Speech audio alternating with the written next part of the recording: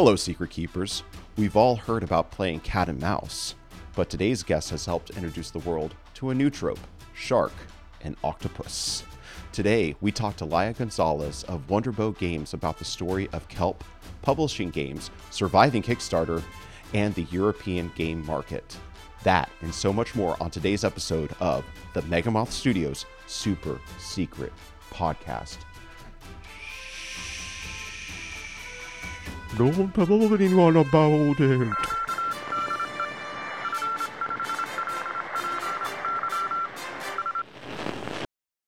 Welcome back to the show, Secret Keepers. I'm your host, parody theme song writing phenom, Joel Watts, joined as always by Dark Ages Joel apologist, Danny. No need to apologize for that guy, Danny. He was awesome. He was cool. He definitely had a lineage that's, made it all the way to America.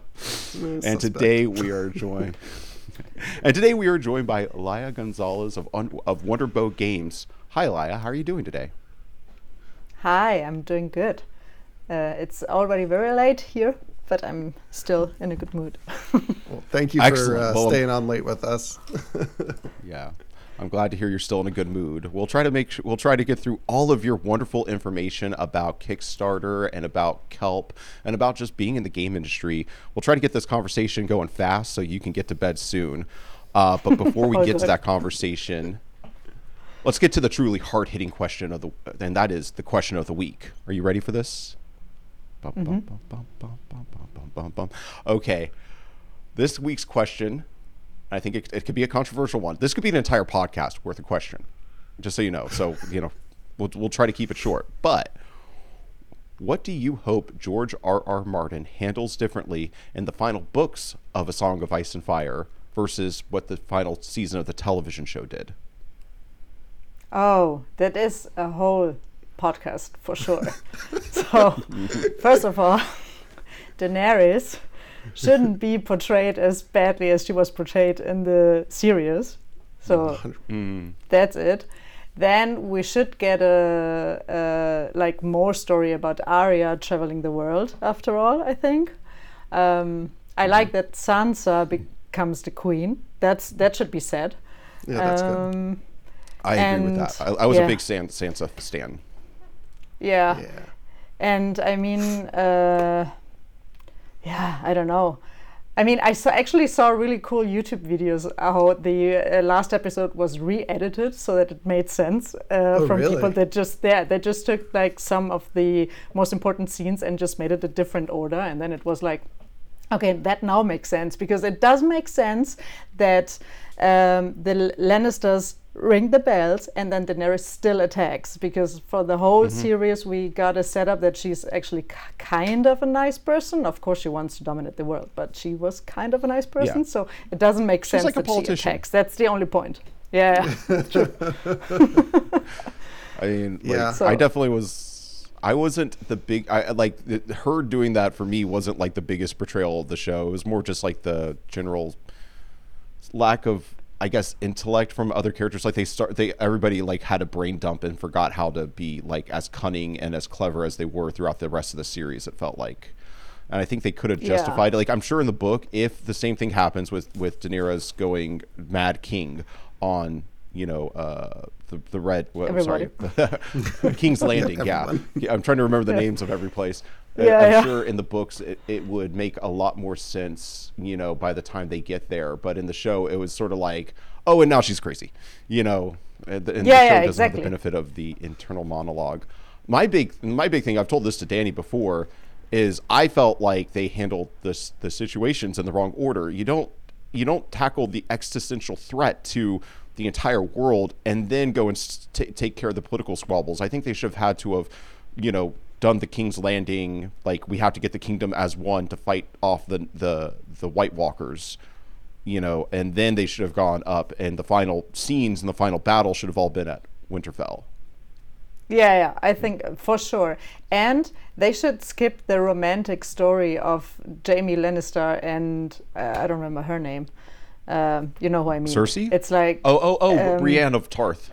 Yeah, Brienne of Tarth. Yeah, it's like Brienne of Tarth is not a wuss falling in love for someone. Like, she's such a cool character. She shouldn't be like, oh, I'm so sad, Jaime Lannister, because you want to go to your sister now. It's like, come on. Yeah, it was ridiculous. I felt like the pacing of the whole show, it just felt really, really phoned in, because they had spent so much time letting scenes breathe and storylines breathe through so many seasons, and then we get to the final and it's just like they cram everything. They don't really let the exposition breathe. We don't feel like we're living through it. It just feels like we're checking off a list of things we need to wrap it up so we can get to our Star Wars movie deal that we've got. For me, I always wish that Cersei would have escaped and got to the other side, and then like in a sort of epilogue we see her encountering Arya over there, and then that's because I felt like Arya needed to kill Cersei in that show. Like I felt like I really wanted that payoff, and then we never got it, and it was a little disappointing. So we probably wanted to see that more than her killing the Night King. 100%. Well, but that was cool though. That was cool. That with this and then dropping the knife and just stabbing her. So cool. It was cool. But I didn't feel necessarily satisfied by it, but it was a cool moment. But yeah, I do agree with Danny. I think our Cersei finally coming face to face. Like they didn't even have a real confrontation after all that time. Like Arya and Cersei's face to face is something that we would have wanted to see, like just them exchanging words, even if it didn't end in one of their deaths. Yeah. And Cersei is such a strong character. She shouldn't have died like in the arms of her brother. She deserved differently. Yeah. I mean, even if it was just her like screaming in the throne room as the dragon fire comes into her, comes in and engulfs her, I think that would have been a much more cinematic death for her. I wanted to see her living in poverty I forget what the other side, just like completely being humbled, and then when you think that like she's received a fate, and like has just been humbled so much, that's when Arya shows up with a different face, kind of thing. Like it just felt like it would have been more poetic, but they had a career to get to. I guess they couldn't finish Game of Thrones strong. They had only the whole world paying attention to what they were doing. So and that's what we call fumbling the bag, because I think that the careers of those two showrunners has kind of petered out since then. It's like nobody's going to forgive them for ending Game of Thrones poorly. Excellent. Still a great job though. I think that overall, high marks overall. Just didn't stick the landing. Possibly it's okay. The flight was okay. What does it matter if it crashed in the end? Crashed on the runway. Yep, that's not going to be good for the pilots. Anyways. Ever dreamed of embarking on legendary quest, unlocking hidden secrets, and discovering untold riches? Dive into the world of X Seekers of Fortune. It's the game that's soon to be taking the internet by storm. Sign up today at xseekersoffortune.com and start your journey to greatness. Remember, fortune favors the bold. See you there. Well, like we said, that could be an entire episode of our show, and maybe it should be an entire episode of our show in the future. But right now, we should probably get moving on to the main topic today, and that's your story. So we wanted to start with, we always like to start with the origin story. So what would you say is your gaming origin story? Did you grow up in a gaming household, or did you discover it like once you started going to school and interacting with friends? Yeah, so I didn't really grow up with a lot of board games around me. Like my parents did buy here and there the Spiel des Jahres, the one game that the Germans award kind of. And so my husband as well, he was in a typical like every year Spiel des Jahres, family sits together and then they play. Like my husband and I are the ones that run Wonderboard. That's why I mentioned him. And actually. My music high school teacher is the one designer that invented Carcassonne. Really? Somehow I already had a really, Your high school music teacher invented Carcassonne? Yes. Okay. Klaus-Jürgen Wrede was my music teacher when I was in high school. Yeah. Okay, that's a pretty solid connection right there. There's like a gaming genealogy going through that right there. That's awesome. Through the school, yeah. Actually, he was my teacher when he hadn't done Carcassonne yet. So, and I only had him in 5th and 6th grade, and then I never heard back from him until my brother graduated, and he came back and was invited to have a speech at the graduation, and then there he was already a famous game designer, and we were like, oh, that's fun. That's the one that made Carcassonne. I actually started gaming more when my husband brought me into the hobby, kind of. So well, that's couple that games together stays together. We love hearing that. Yeah, exactly. And at the beginning he was like, so I have a lot of board games on my shelf. We should play. And I was like, okay, let's play. And then I liked it. We had game groups. We played together. And now I'm the one saying like, okay, let's buy more board games because we don't have enough yet. And he's like, no, don't buy more board games. So it has totally switched now. Well, you're in that fortunate space, and you've elevated to that fortunate space where I don't think you have to buy a board game. You'll be pretty satiated if you never buy a board game again, I'm sure. Like, people are probably begging for you to take their games. Now, I did want to pause and go back a moment because you mentioned this German game, and, we're Americans and we're Texans, to be specific. I have not heard of this German game, and maybe it's a translation issue. Maybe I have heard of this game, but can you tell us more about this game that every German family plays once a year? Oh, the Spiel des Jahres. I mean, well, that's not a game itself. It's the yearly award that's like the most famous board game award that Germany gives out. It's the Spiel des Jahres award. So every year is a different game. And like in my husband's family, every year they bought that game that was awarded because that's what Germans do. They buy this game and play it together. And my parents did here and there, but not every year for sure. They did buy the Carcassonne, of course, and I remember visiting them on Christmas, and they brought it out, and they were like, "Look, that's from your teacher." And I was like, "Really? That's weird." Yeah, that's exactly how I would have responded as a teenager or whatever. I would have been like, "Oh, that's weird." Yeah, very. It's always weird when you're it's weird when your teachers have a life outside of school. Like the idea of like seeing your teacher at the grocery store is just like, no, that can't be. Yeah, I thought they should be locked up in a closet somewhere. Yeah. Okay, so I've probably heard about that award, but I've probably only seen it in writing and probably was like, I'll learn how to pronounce that later. But so it's like kind of the Oscars for board games, and just like with the Oscars, the movie that wins Best Picture gets a second life and goes on to have like another box office run. And so when a board game wins the award, everybody kind of just decides that that's the good game to buy this year.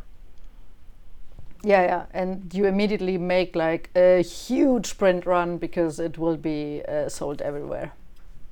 Oh, that's crazy. Good to know what we're aiming for. So we did want to know, you started playing advanced games with your husband, and that's where, essentially the origin story of your company is playing games with your husband. When he tried to get you into games, what was the first one that he pulled off the shelf that he was like, this one's going to lock you in? Or which one was the first one that really got you? I don't remember which one was the first, but I remember playing Zombicide and really liking it. Like from the Simon games, just a cooperative game, very friendly. It was a good entry game for me because I could get into the story of having like a lot of zombies and the miniatures and just like things happening on the board. Now I'm at the point where I actually don't really like cooperative games. Like I'm very competitive, so that switched as well. But it was a good entry. So yeah. Mm-hmm. Nice. Yeah, we're big on. Well, we're actually right now developing our game to be both. We've developed the competitive side, but we do know that there's a lot of people who don't like competitive games. They like cooperative games. So now we're also developing X Seekers of Fortune to have a cooperative mode because of that sort of thing. Like, a lot of people don't really pick up the competitive side of things until they get into the game as a cooperative game. So Wonderbow, how did you guys go from we're dating, playing games to we're married and we are making games? Yeah, so actually we're dating and got married and founded a company a couple of years ago. So we've been working together for like 8 years or something. Already we worked before together in the agency, but we have our own company like since around about 8 years, and we do marketing and video production, and photo production and stuff to earn our money. But we always had the goal to spend the money that we earn in creative projects. So we started making documentaries and we published a book and things like that. So at some point, my husband also designed a card game. And we had the idea to publish this game as one of our many other projects that we were doing. So the one year we made a documentary, the other one made a book, and then 2022 in the beginning we said like, oh, let's do the card game now, because we have this project on the table like for so long, we should just get it out.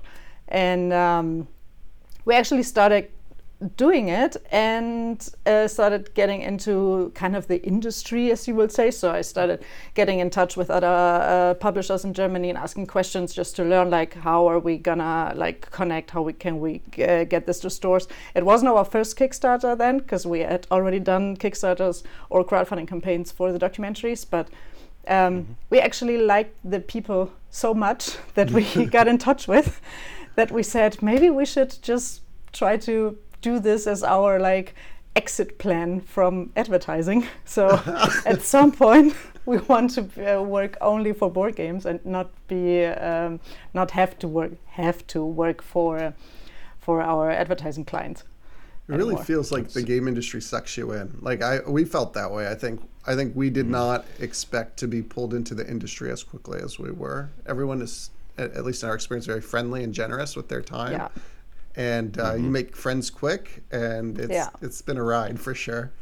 Yeah, and those are people that share your interest. They share your kind of business ideas or passions, but you can also hang out with them and play games. So yeah, that's the nice benefit, right? yeah, exactly. It's really hard to hang out with people who are making movies and make a movie just on the spur. You know, I guess you could watch movies together, but it's not quite the same practice. No.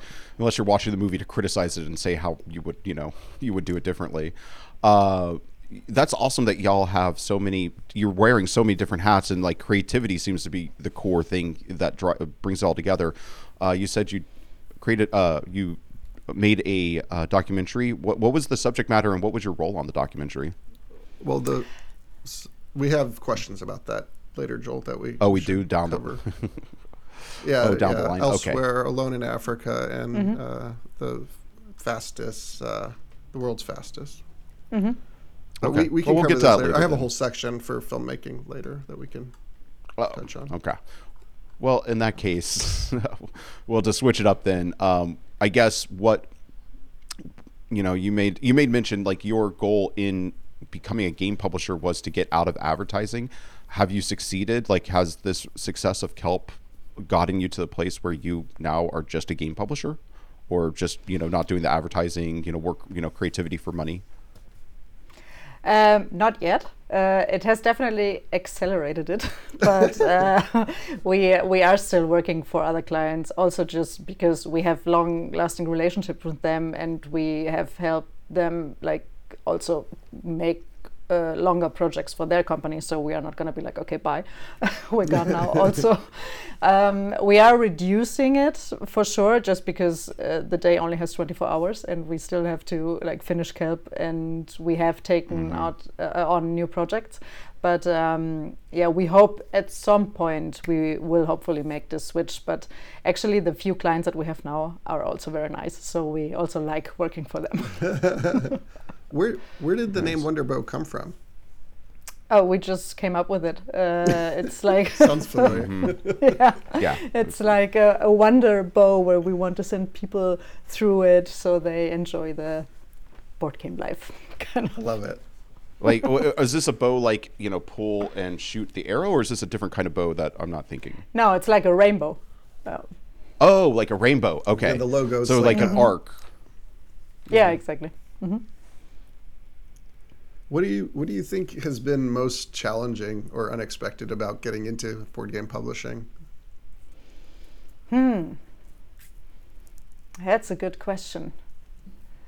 Because I think the most challenging part is figuring out how to sell the games, because sales is the most difficult part. I don't think for me or for us it wasn't that difficult entering, because everyone was so welcoming already. So we had another startup on for a few years that we are closing down now, where we brought an alcohol-free craft beer to market. That was a very, very different thing, because the industry wasn't that welcoming, and it was very, very difficult to sell drinks in glass bottles. So a very different product to handle. But in board games, I didn't feel that it was that difficult. I think the most difficult thing is to find a really good game that you can just make really, really well, develop really well, and present it to the people that they actually like it and buy it. So that's the most challenging thing. But the industry itself has been so open, so it wasn't difficult to enter, kind of. Did you feel like with Kelp, the majority of the people who were buying it were from the hobby, or did you find people outside the hobby who were interested in the subject matter? I think we found people from outside, because we had, like, from the 21,000 backers that we had, more than 4,000 hadn't used Kickstarter before. So wow. This actually shows that they aren't really in the Kickstarter world, and you have to kind of really be into board games if you do Kickstarters, because you don't just go to the shop and buy it.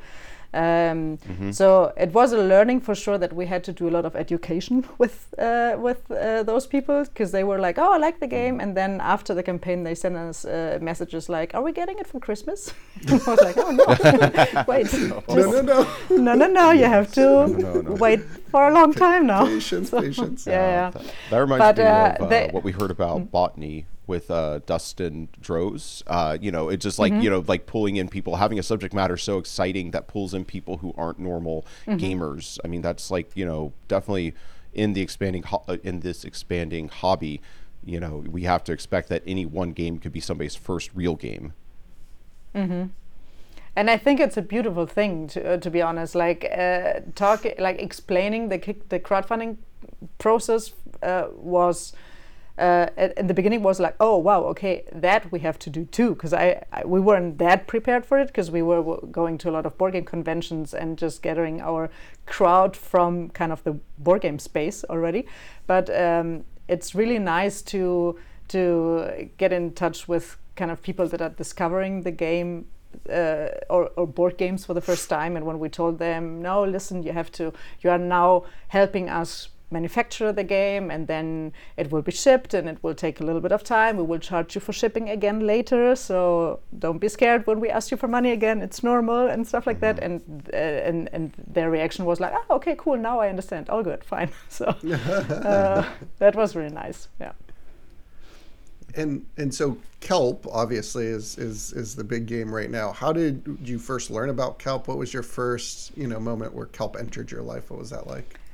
So we were standing in Essen 2 years ago, 2022, and the designer came up to us, and he had researched us because we did a Kickstarter on that year for the card game Hunters of the Lost Creatures, and he told us that he had researched us because he liked how we did the Kickstarter, because we put a lot of love into little details of the campaign, and we had the community very involved and stuff like that.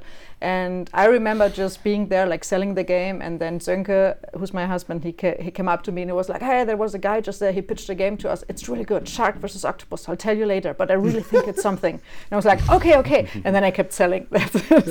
And then after, on that same day, Sönke came up to me over and over again saying like, I just thought about it, that's 2-player and asymmetric, and he kept just telling me about the pitch, because after that I learned that Sönke was also very busy when Carl came up to us, but he was so triggered by the pitch that he just left everything just as is and just listened to Carl and to the pitch. So I was like, okay, he was so fascinated by it, then I thought, okay, is very, very cool. And I remember driving home that night, and we were in the car discussing it. Can we do that? It's so much bigger than the card game we were just doing. But if we do it well, this could be something really good for us. It's such a unique game, and we were just so excited. And I spent like 4 hours researching shark and octopus videos on YouTube on that night.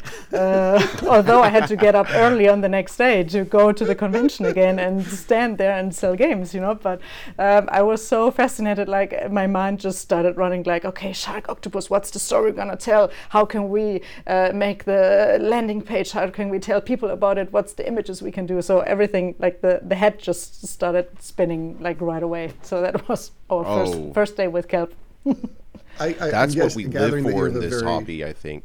Yeah. Yeah, so I was just going to say, I feel like that's what... Yeah. Sorry, Danny. I think I'm going to go ahead and just go. I think that's what we live for, that head spinning, that excitement, all the ideas, like the opening of a new world to you and just like being able to go in and discover it. When Kelp was presented to you at that, it was called Shark versus Octopus, or at least that was like the placeholder name. I mean, how far along, how fully formed was it at that time versus what it became, and how involved were you in that process in fine tuning the game itself? So it was called Kelp, and we actually thought for a short period of time if we should change the name, but we researched that Kelp, like the actual plants that are called kelp in many, many languages, which is crazy. Because in German, you can use the scientific word then for kelp, and in other languages as well. So we thought like, oh, that's great. One word is very unique. You can remember it, and it works for so many languages, so we'll keep it. And we, as the publishers, added shark versus octopus to it, because we felt that shark versus octopus as the subtitle immediately explains what the game is about. 2 players, different roles, and confrontation. That's kind of what you get. So that's what we added. And the game was very well designed and very well developed already. So we didn't change a lot. We did streamline a few things, and we did change a few little things, but we didn't change a lot because we didn't feel that we needed to. Like we don't believe that, oh, we are now publishers and now we have to change stuff just for the sake of it. So we improved a few things, but we didn't change a lot. We just started working, of course, on art and everything. Yeah. If someone was bringing a game to you, do you have like a methodology now for how you would engage with them and start development process? Like, is it fully formed in your mind, or is it like very improvisational based on like every situation is different? Like, what's your... Yeah, every situation is different for sure. I think the most important thing is like I rely on Sönke's judgment. If he's like triggered by the pitch, then I go with him, like I totally support that, because like between us, like I'm more on the organizational side and on the like community management side and organizing and manufacturing and everything. He is more the creative part, and he can much better than I can just take a rough idea and just really look at it abstractly. I don't know if you understand what I mean. Like he can just like build on it in his head already and understand the potential of it. So I think we just go on a case by case. If we like the pitch, we like the idea. It doesn't matter at what stage the game is. I mean, it should. If someone presents a game to us, it should have been playtested a couple of times so that we know it works, kind of. Yeah, exactly. That's the minimum. But everything else, we just take it from there. Are you surprised how much kelp has resonated inside the hobby? I mean, it's made a lot of waves. Waves. Sorry, couldn't help myself there. We need a soundboard for that one. But I've used that in a lot of posts in our Facebook group and Discord. It's like, hey, let's make some waves together because it fits. Oh yeah. It's all good. Oh yeah, we're getting to the bottom of like all the puns that we can make using our card names and the adventure theme for X Seekers of Fortune. So we definitely understand. Like you got it. Once you find a good one, that one that people like kind of chuckle at, you gotta just write it. Yeah. Just like a wave. Yeah. The most commented sentence when we were running ads was "Kelp, I need somebody, help, not just anybody, help. Really, like hundreds of people commented that on the ads. Yeah. Oh, I love it. Yeah. So that came from the community? That wasn't like yeah. That's awesome. When we were running ads, they commented on the Facebook ads, and they put the Beatles lyrics in it. It's Kelp funny lyrics. how everyone's brain goes to the same places. I mean, I remember I used to work in a grocery store, and I was one of those people who would make the sample dishes, and people would come by and try it. If I was making halibut, like every other guy would be like, I'll have some halibut for the hell of it. And you're like, okay, how do you all have the same brain? Yeah. From the same, the same species, from the same society, who went to the same general schools. I mean, especially comedians always talk about how like they'll post a joke and then hundreds of people will post like the same follow up or the same like observation on the joke. So it's just it's what is it? It's mimic, like truly a meme of our brains. Sorry, do we get to the bottom of that one though? The how did kelp resonate? Did you have more to say on that? So we kind of got sidetracked by that Beetle lyric. For sure. No, we didn't expect it at all to become what it has become, for sure. Like we did put a lot of work into the campaign and to promoting the game, and we knew that people would like it because on every playtest we had, people liked it. So we maybe had one person out of the 200 people we met throughout the conventions that was like, it's okay. But everyone else was like really like, oh, that's so cool and so fresh. And we were like, okay, I'm getting pumped again, like it's really, really good. Although I've explained it today 20 times, I'm still hyped about it because everyone is liking it. So that could have told us a little bit, but I mean, you don't sit there and be like, oh yeah, like it's gonna go kind of viral or however you call it. No, for sure not. It did take us, the Kickstarter campaign definitely took us by surprise. Was it always the plan to kickstart Kelp? Yeah. Yeah, it was because I think for Carl, the designer, he had that in mind already. He came to us like, hey, you did a good Kickstarter, and I think this is a good Kickstarter game because we can have the shark miniature and we can do something with it and stuff. And for us, being a new publisher, having no distribution channels at all, we can't risk to just produce 2,000 games or 1,000 games and just try to go to retail. It's such a wasted money in the end, because for us, I prefer to make a good promotion plan kind of, and if it's a game that fits Kickstarter, I don't think every game should go to Kickstarter, but for this one we've thought that it could be successful, and I prefer to make a plan for promotion and put a budget on it, and we did spend a lot of money beforehand, but we knew that it has potential, so it can go somewhere, and we wouldn't have had the same outcome if we would have gone directly to retail. We wouldn't have printed 20,000 copies at once. Never, ever. So, wow. You said something there that really caught me. So you said not every game should go to Kickstarter. So in your mind, what makes for a good game going to Kickstarter? What kind of games should and what kind of games maybe should not? I think you have to be realistic. There are like tons of games out there, and doing a Kickstarter that can be successful is a lot of work. And if you really want to take that route and invest that much time and money, you have to be sure that you have something unique on your hands. And if you can also do some deluxe stuff and give people more components, then better. But even if you don't have deluxe and you don't have stretch goals and stuff like that, the game still should have a good storytelling and be unique, because otherwise you're not going to be able to compete out there. Like, there are so many games out there. You need a strong voice for sure for the game. Yeah. Well, so this was your fourth Kickstarter, correct?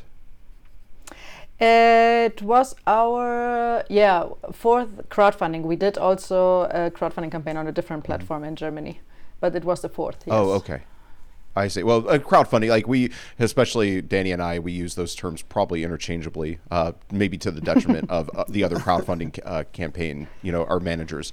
But, and I know you crowdfunded another game before, correct? Yes. the card game Hunters of the Lost Creatures. That was the first game Kickstarter.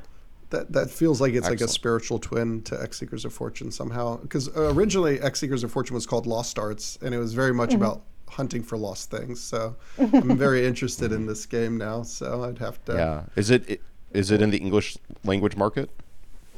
Yeah, and we actually already went to retail in the US, but we had really a unfortunate situation because when we were delivering the games to the US, our distributor Fun Again closed, and then we were like, oh, we don't even know where to storage the games now, and it took us a lot of time to find another company to take on the game, and we lost momentum. And then we just waited, did Kelp, and now we have US retail support, and we will relaunch it on retail in March then. Yeah. Oh, that's cool. Excellent. Okay. Yeah, I was thinking you were going to say like it's like we got everything funded and we printed everything and we sent it out in March 2020. The classic, COVID story. No. That's going to be like that. I have a feeling in a few years that's going to be a trope of movies. It's like somebody's going to be like, "I just got that new job and my life is looking good," and then the the date will come up and it'll be like March 20th, 2020. It'll just be a punchline for years to come. No, that's the. So you had run. So this is, like I said, it's your fourth crowdfunding, your second game on crowdfunding. Was there anything unique about Kelp's campaign that you didn't account for or that surprised you along the way? I mean, besides making a lot of money. Yeah. Well, the only thing that took us by surprise was actually the one thing. I recorded a podcast 2 days before we launched where I was asked, how do you prepare for stretch goals? And then I said, well, you have to have them kind of planned out, and we don't know the exact increments yet for the stretch goals, but we have to see how it goes, because you don't want to be there on day 2 and don't have any stretch goals anymore. That's what I said on the podcast. And then 3 days later, we were on day 2 and we didn't have stretch goals anymore because everything went so fast on the first day. And we were sitting there like, okay, this is what we planned for 30 days.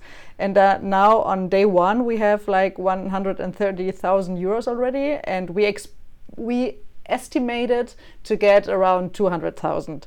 That's where at some point we were like, okay, but we can't wait with the stretch goals, because we can't be like, oh yeah, we're gonna give you 2 new cards for 50,000 euros. That's stupid. So we just stuck by the plan of increasing it and offering them. And then day 2, it was like, okay guys, you have to wait now, because we have to figure out new stretch goals for the remaining 27 days kind of. And that's the only thing that really was difficult. Yeah. I think like shortly after I got on, shortly after I got onto Launch Boom, I think I got onto Launch Boom either the day before or the day of Kelp's like monumental success. And I do remember, I think you posted a thread. Well, maybe you did. Or maybe I heard through the grapevine that that was like the kind of like big, like, oh no, like the stretch goals were not enough.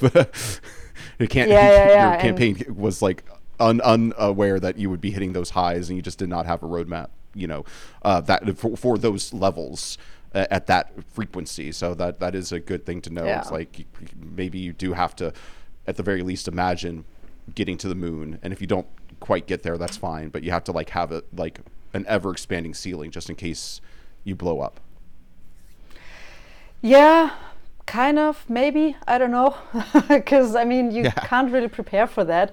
I think stretch goals in the end, they should never be unlimited, because for a creator you can not just be going out and just giving stuff for free all the time, because at some point your box will get too heavy and your production costs will get too high, and it doesn't matter if you have 500 people more or less on the project, it won't change anything. And what I also learned is that production costs can really go down when you go up to 5,000 units, 6,000 units. Everything above, it's minimal. It doesn't make that much of a difference if you have like 10,000 or 15,000 games, depending on the component. But we have a lot of components that actually don't change at all if we do 1,000 or 20,000 because they are so customized. So I think you can prepare for that. Or what we noticed also is we told everyone, we need some time. We have heard all of your wishes. We're gonna evaluate everything that we can do, and please wait. And people waited for a week. We didn't post any new stretch goals, and it was okay, you know. Yeah. So people kept backing. Also, it didn't change. Yeah. Mm-hmm. You can't give everybody what they want all the time. What do you think makes for a good stretch goal? Like if you're going into the next campaign, like how would you approach thinking about stretch goals if someone's planning their campaign? You know, what are the considerations? What do you think makes for a good stretch goal? So I think you should either decide, are you going the stretch goal, are you taking that route or not? Like, are you all in on stretch goals and you want to make a game or a version of the game really deluxified, unique, special, no one else would get that stuff ever again? Or you're just like, we're not doing any stretch goals, we believe in it, this is what we offer, and that's it. I think both options are really good. I think the one with the stretch goals just makes for a more interactive campaign, because at some point people don't comment anymore, don't have anything to say, are maybe not that excited because they are just like, okay, now I have the game, bye, I don't have to engage anymore, and you want engagement. So I think we would probably do that again. And I think for us, what has really worked is we have a really, really good looking, really nice retail edition that we have also sold also a lot, because not everyone wants to have the fancy stuff, which is fine. But then you take the deluxe edition and then just start having fun with it and just put like more deluxified items. I don't like, or we don't like it when stretch goals are related to gameplay, because everyone should get the same gameplay. But yeah, I agree with that. I think not everyone wants to have special dice or metal coins or whatever else we offered. So yeah, that's a really great point. I think something we've almost intuited, which is like the stretch goal should probably be centered around the deluxe edition, the people who want extra, and that there should just be the regular edition for people who are just like, just give me the game. I don't need all the fancy stuff. Just give me the game. Yeah, exactly. What do you think is people's most common misconception about Kickstarting?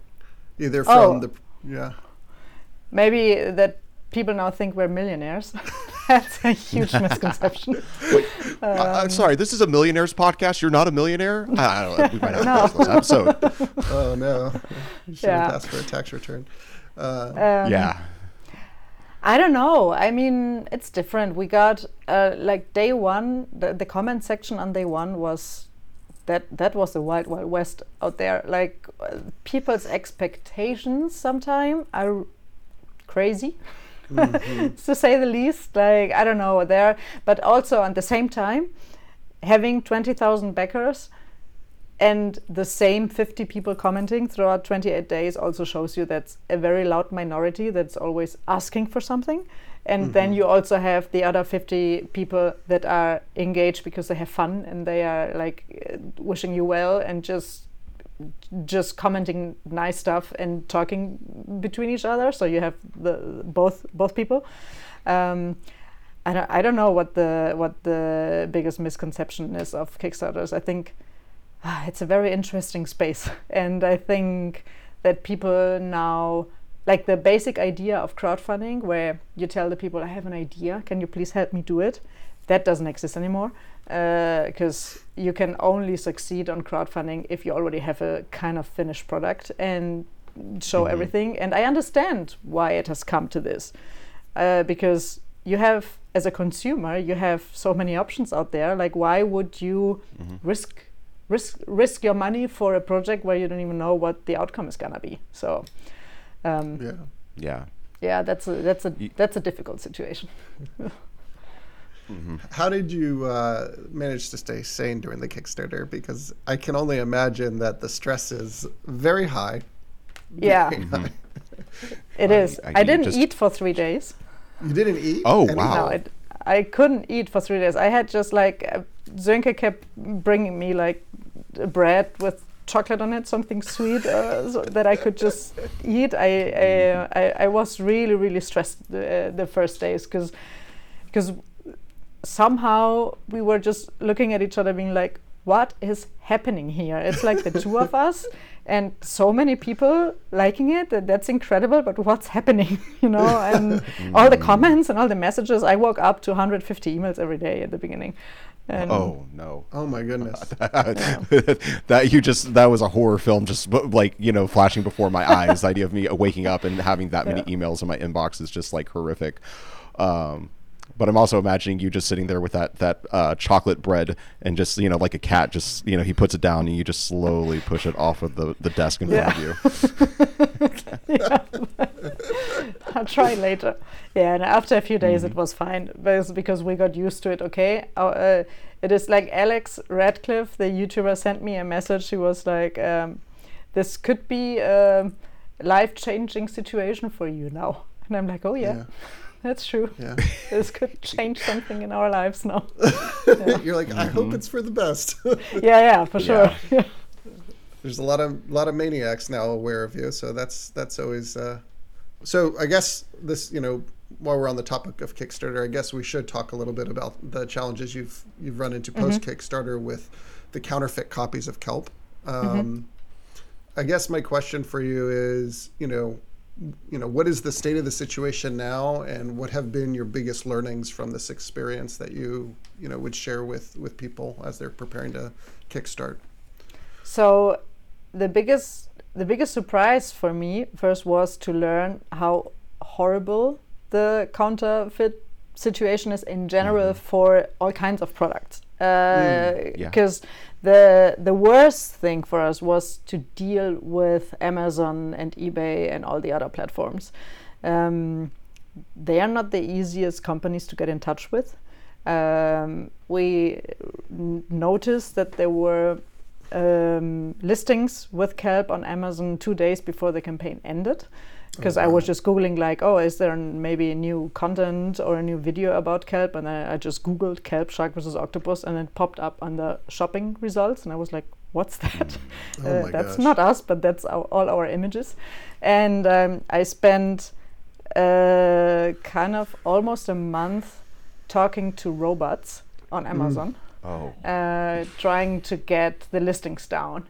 And we actually really believed that this company would be just trying to get cash out of people, because the project was successful. We had spent a lot of money on ads, everyone knew about it, and as we had so many backers that didn't use Kickstarter, they probably thought there are a lot of people out there that don't understand or don't realize that the game doesn't exist, so they will just go and buy it, which is understandable that there are people out there that think that.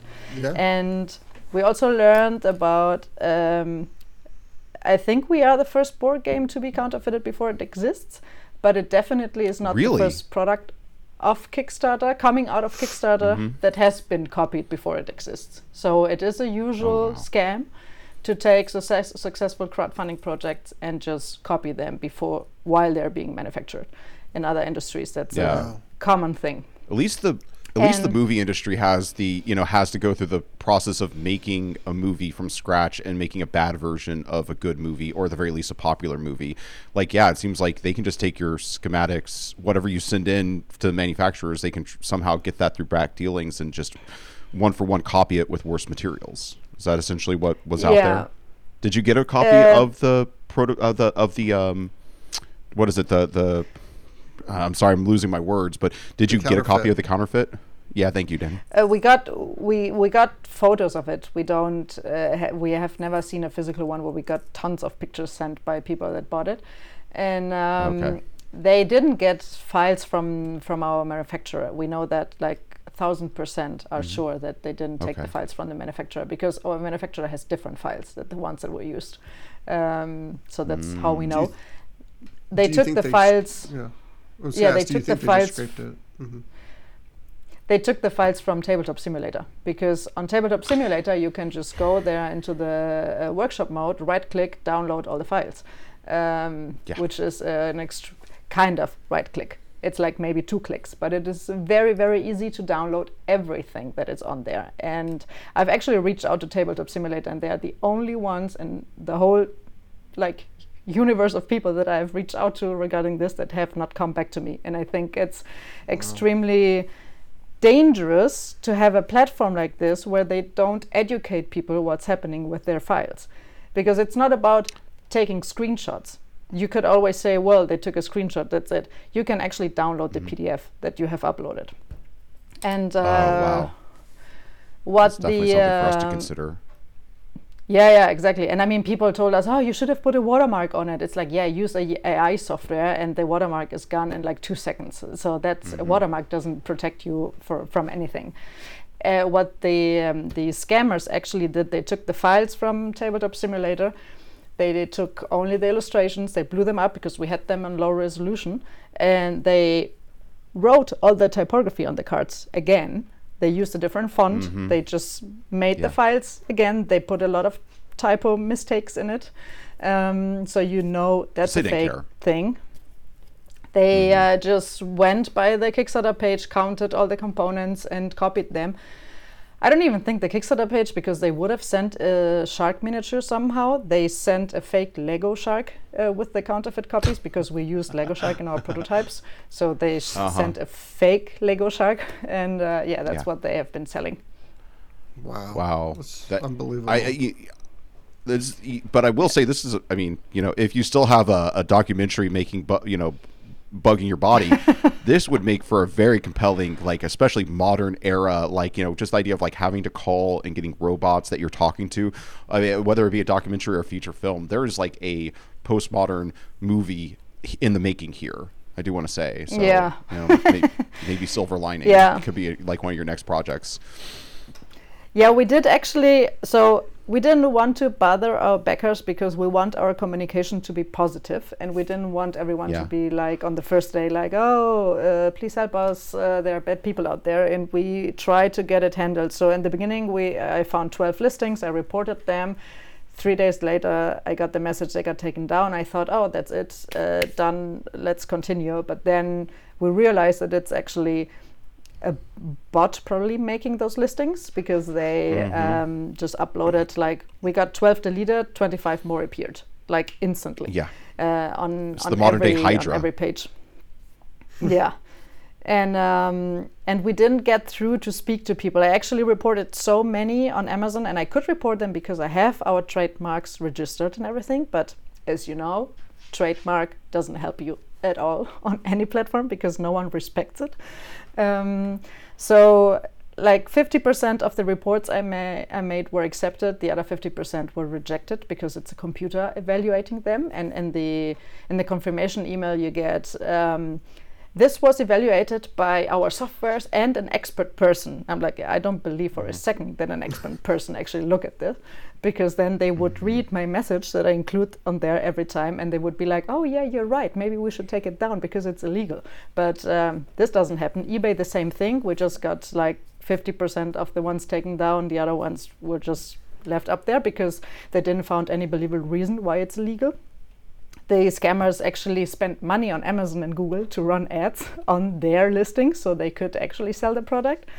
And when we were sitting there, January 3rd, I was playing Dominion with Sönke and his son, and I got an email like, hey, the game looks great, but the rulebook is missing. Can you please send it? I was like, what? What is this? Oh, no. So someone had reached out to us, and they had received this, and we were like, you have bought an illegal copy. Please send us pictures, and let's continue the conversation. But this is not a real product you have. Wow. Send location, please, on way.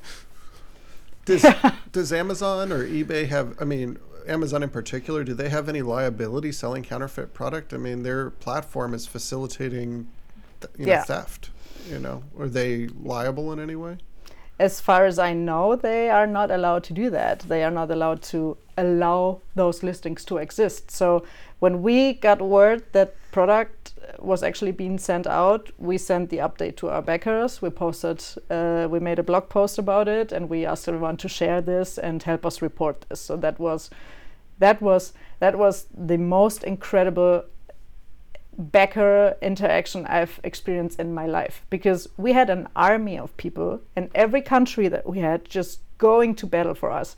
That was so amazing. I wouldn't have expected everyone to really like be that active, but they got it like after 24 hours, like most of the listings were taken down. and we got a lead to someone working at Amazon. So I finally spoke to a person. And this person helped us. Like, I have a direct lead, I can send him listings that I find, and then those can be taken down. Plus they have also installed some other methods of recognizing the fake kelp listings, so that if some go up, they go down immediately. And they told me, when you actually want to sell kelp on Amazon, you have to tell us again, because otherwise we will also take down your listing. So yeah, at some point we have to adjust that. But yeah. Very, very difficult situation. But you can't imagine how many people reach out to us, like press coverage and Amazon. We had the European Commission reach out to us as well, because it's a wild case. It's still out there. I'm sure it is, and you're going to be fighting it for a long time. And you have bots fighting bots basically on a daily basis. Yeah, exactly.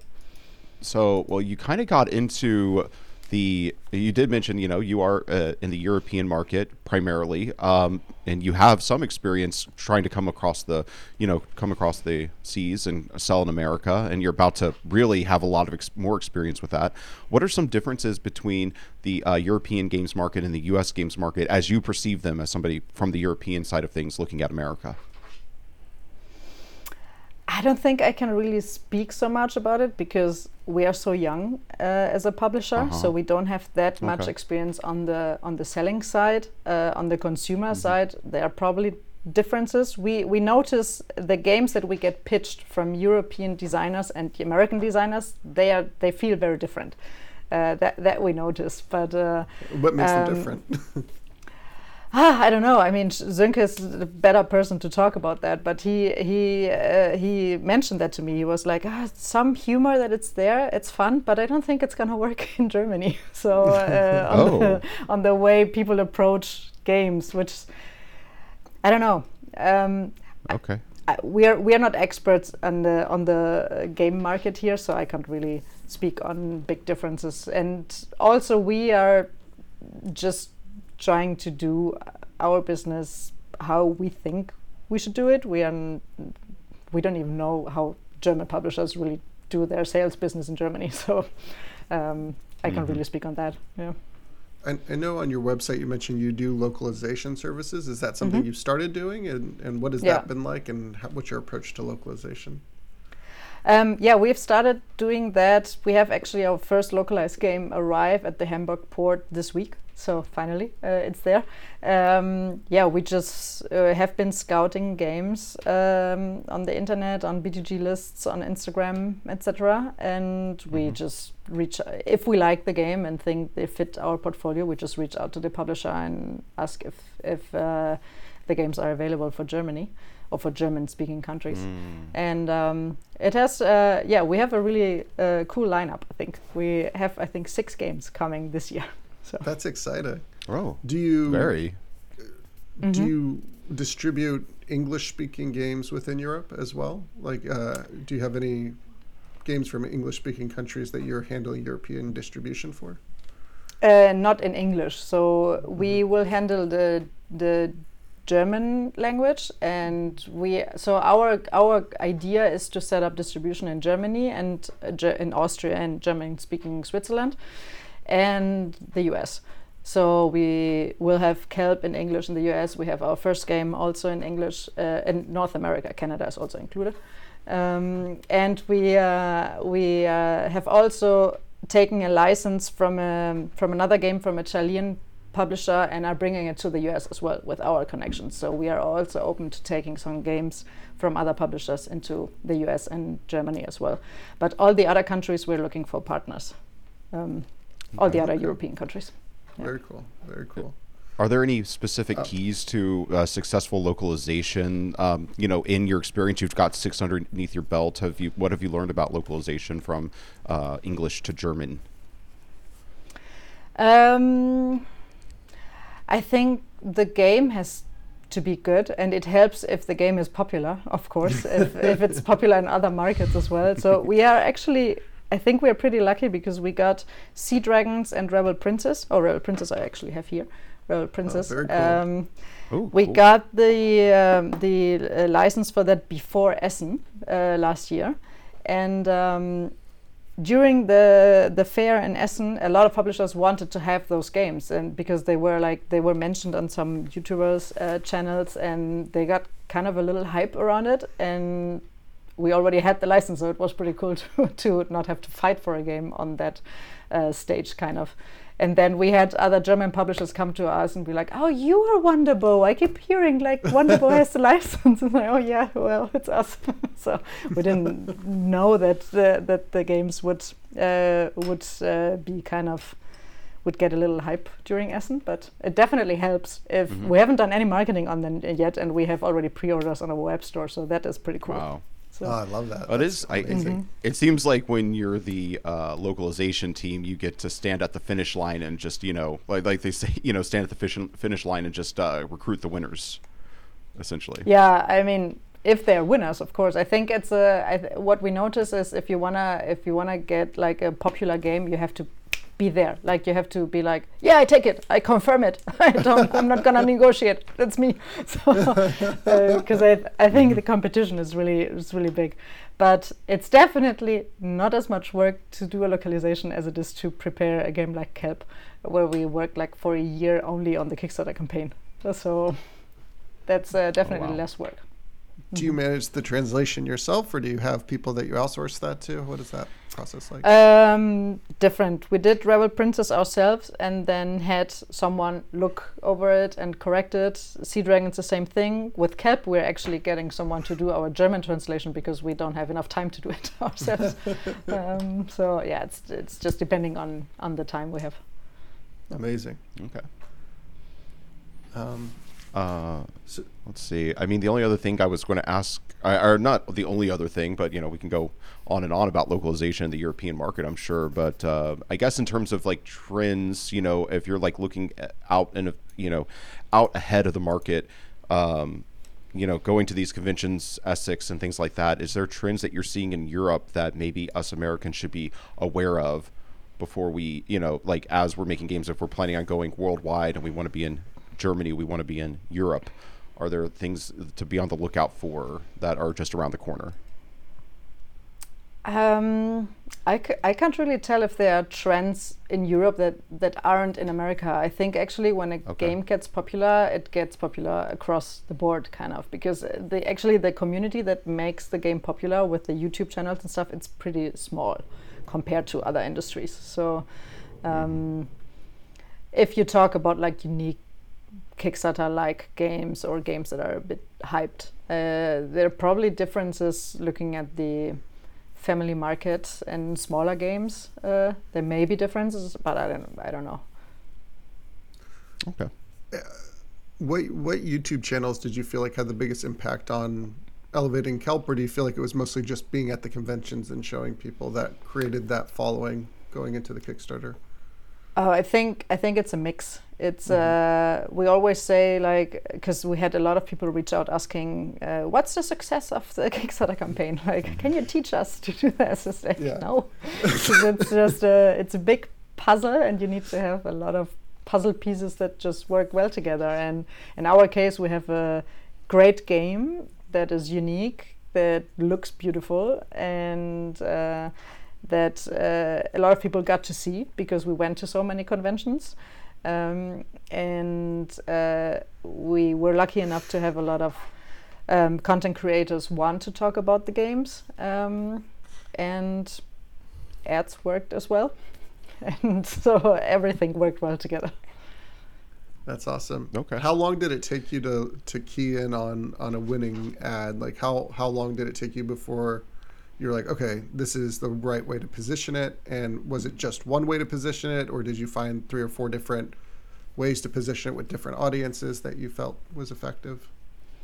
So we actually only ran ads for 2 months before we launched. So we had to come to results pretty quickly, kind of, before we could start scaling, so that we got actually some results out of it. The messaging was clear from the beginning: 2-player asymmetric game. Or the 2-player game of Shark vs. Octopus was our main headline, I believe. audience-wise, we did test a lot. And there we went outside the board game interested people.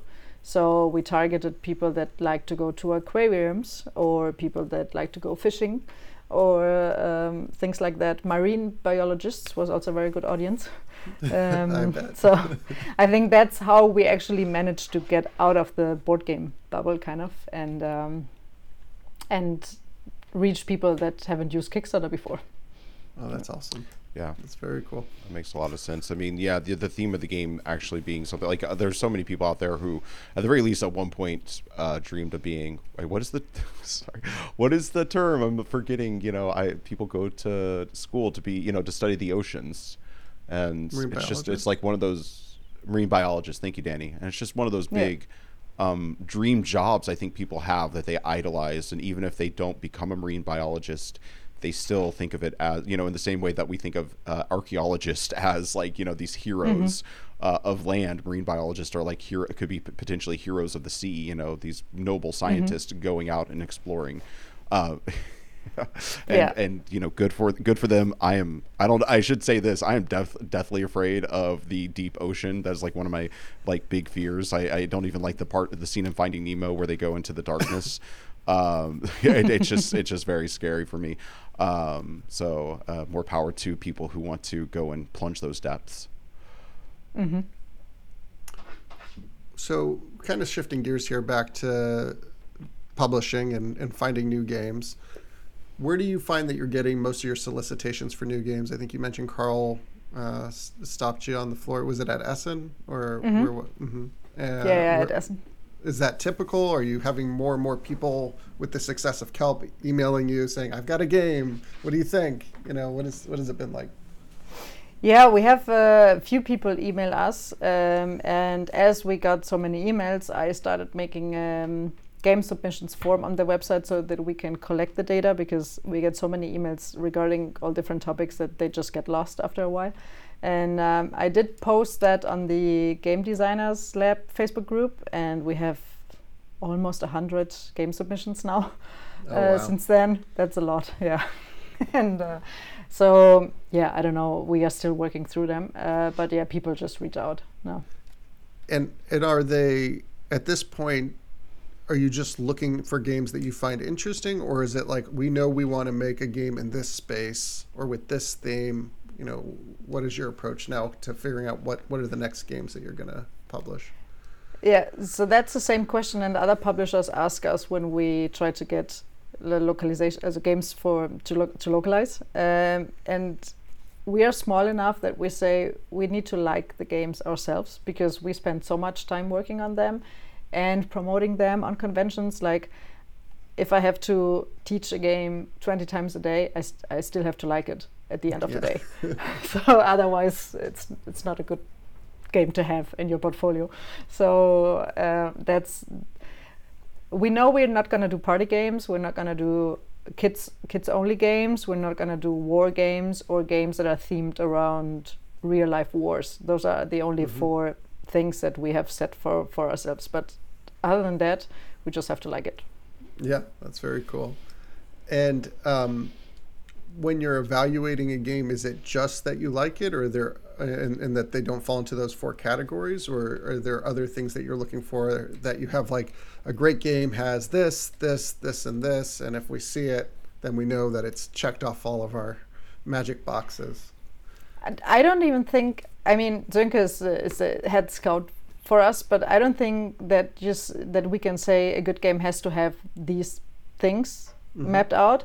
But we need to be triggered by the pitch, and it has to feel unique. Like, we don't need to have like the 10th game that is like a city building game or something like that. So it can be a city building game with a twist. So I need to know what the twist is. What is the twist? Yeah, exactly.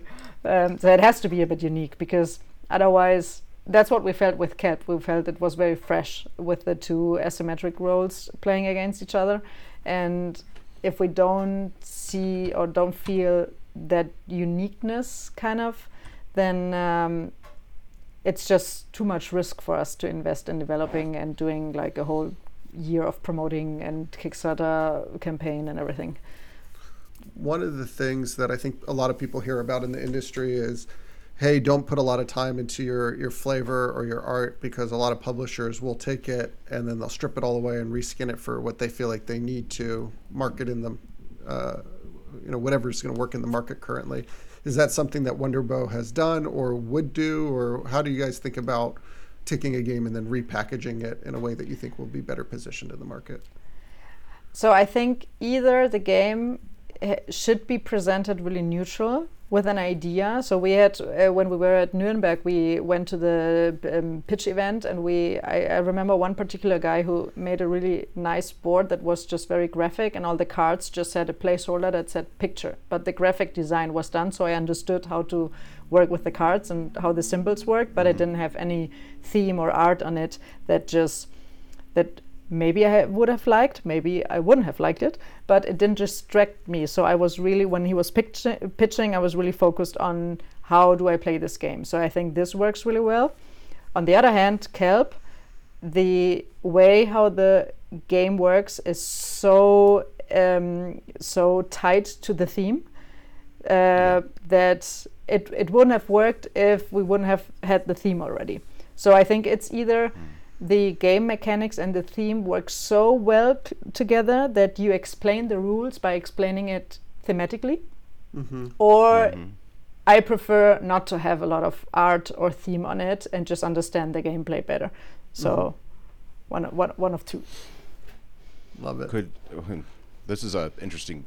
Like, do you think it would be fruitful to have like a very broad theme, like say, cops versus robbers? Just like the idea of like one person, like asymmetrically, one person's like authority, and one person's like the crime thing, and then you come in with that broad idea, and then you could like narrow it down to like a specific time frame or a specific aesthetic, that you could take to the next stage. As an example.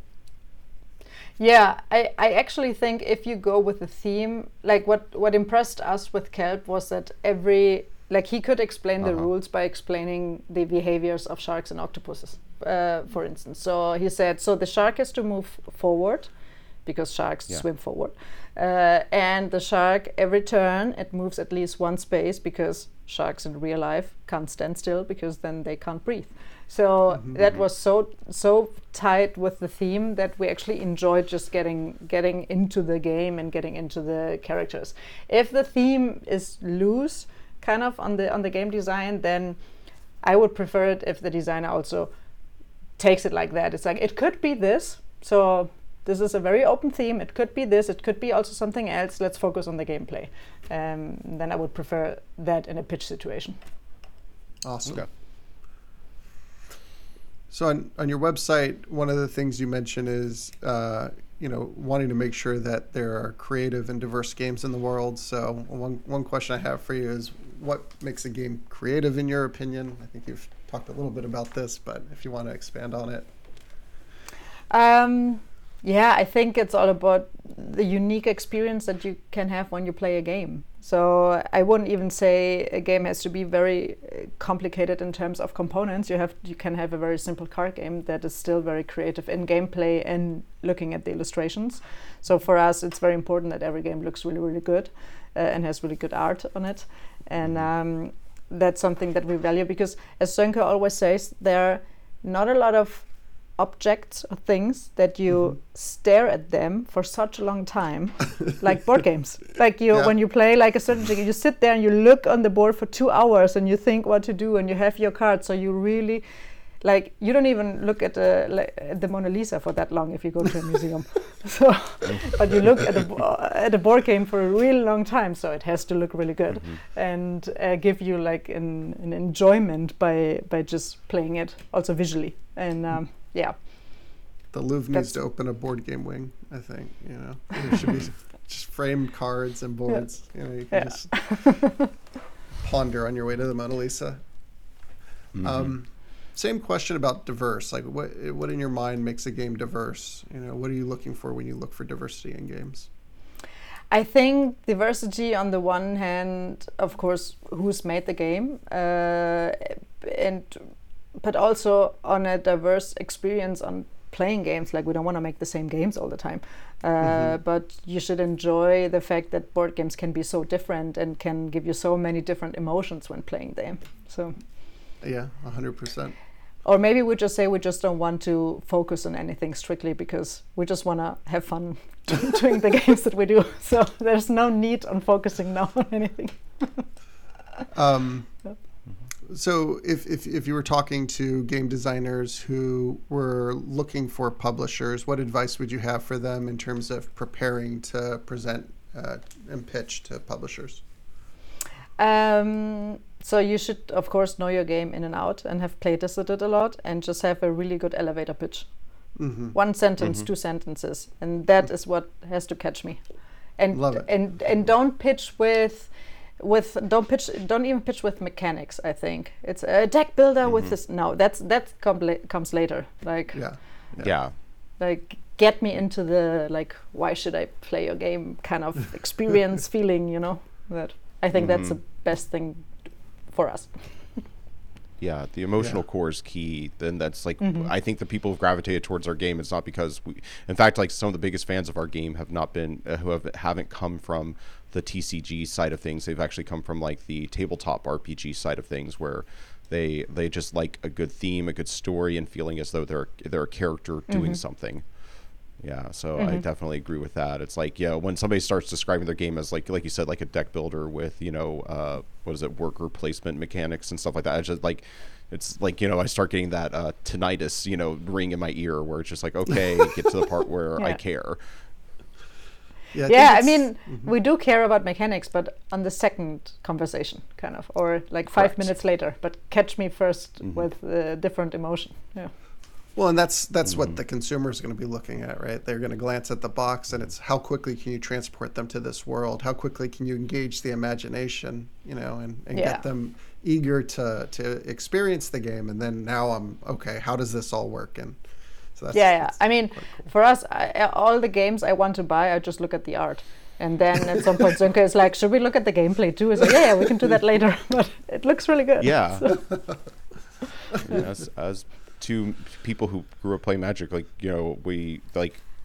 was always the artwork on the Magic cards that drew me into the game. And, it's like, as I learned the game, I learned to love the mechanics and the depth of it. But Magic the Gathering was, Siren's Call is always the artwork first and foremost.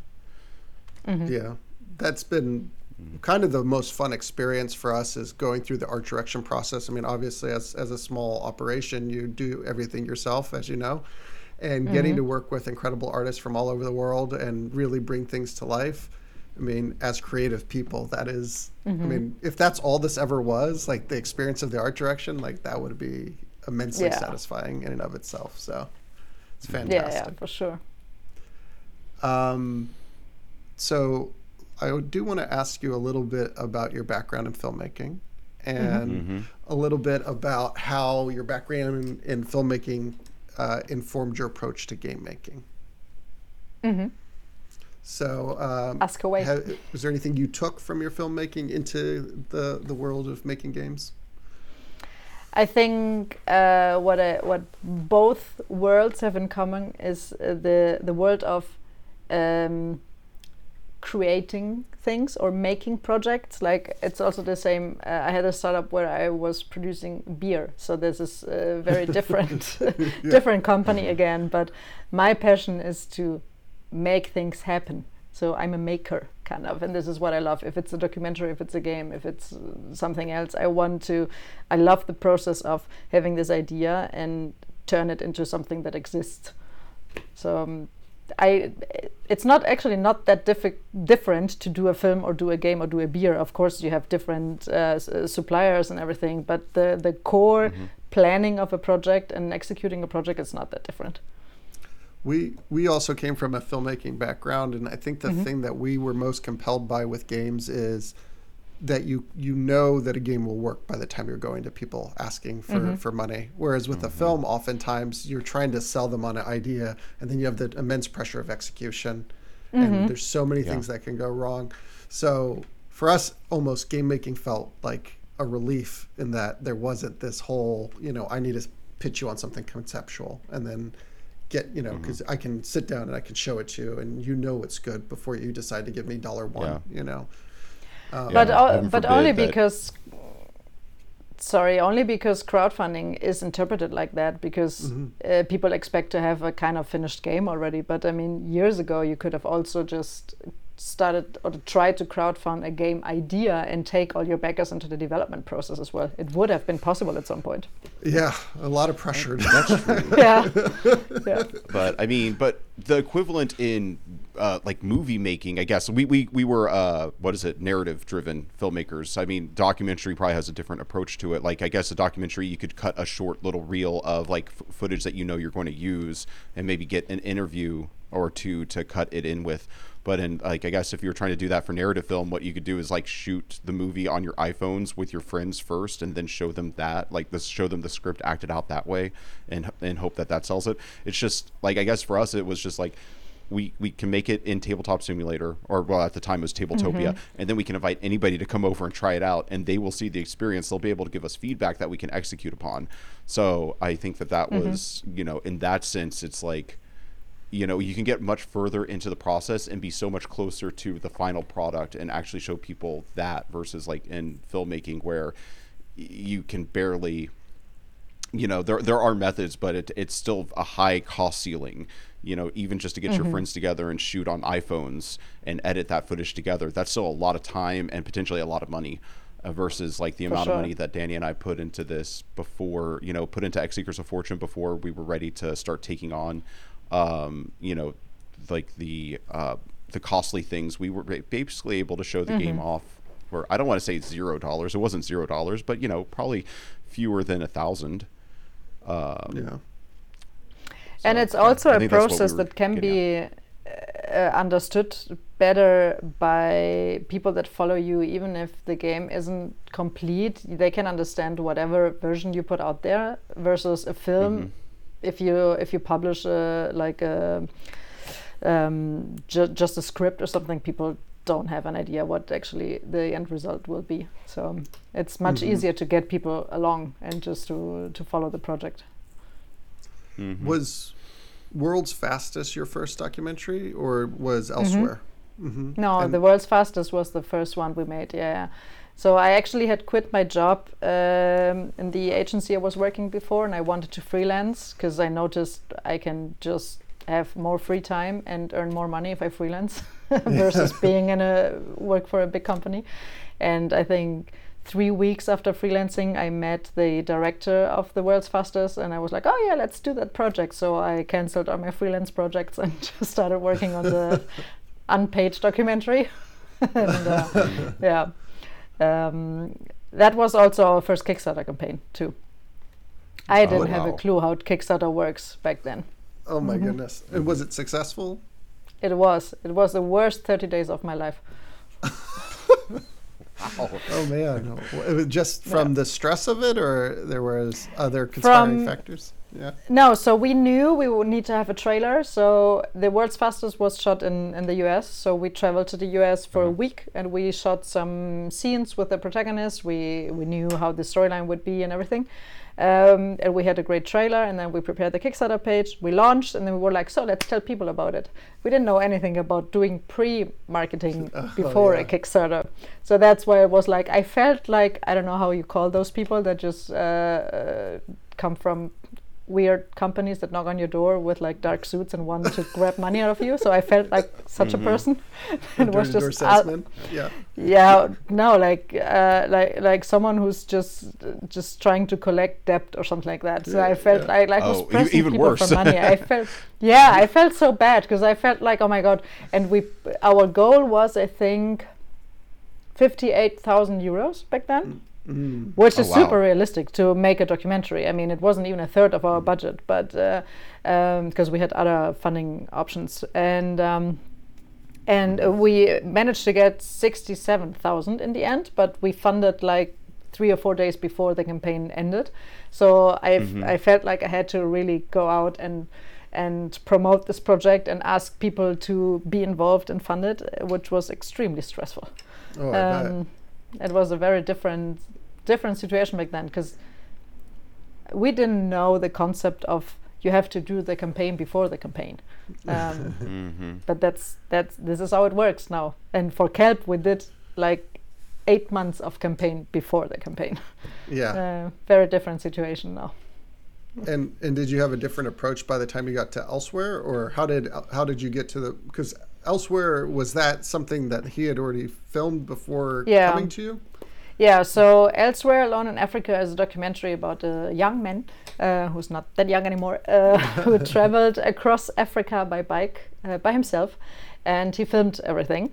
And we actually were producers on this film before we made the campaign, and we actually had the idea to make a crowdfunding, not to finance the making of the film. That we did ourselves, we put our money into it, but we wanted to do a crowdfunding campaign to finance a tour across Germany where he went to all the cinemas. Oh, wow. And to promote the cinema tour. That was a different approach because we knew the stress we had from the project before. We knew we don't want to have that level of stress with this project. We want to just be able to make it really good.